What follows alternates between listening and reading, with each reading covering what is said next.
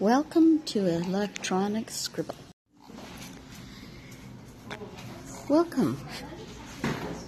This episode comes to you from the Edmonton Public Library, Sprucewood Branch.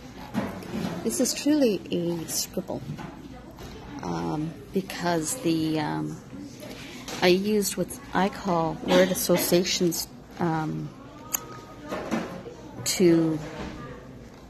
do this scribble. The words were pen, pencil crayon, wax, works, death, bomb, atom, ant. So here's the scribble.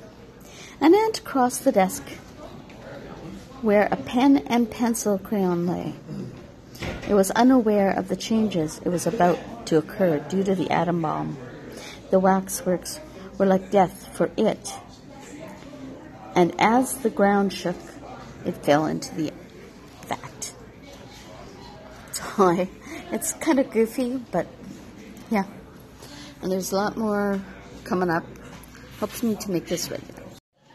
News and views.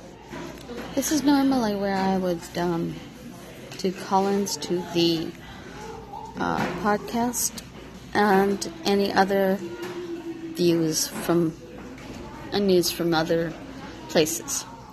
But at this moment, I have none. So I hope you have a great day. May your journey be safe. Take care and God bless. Bye for now.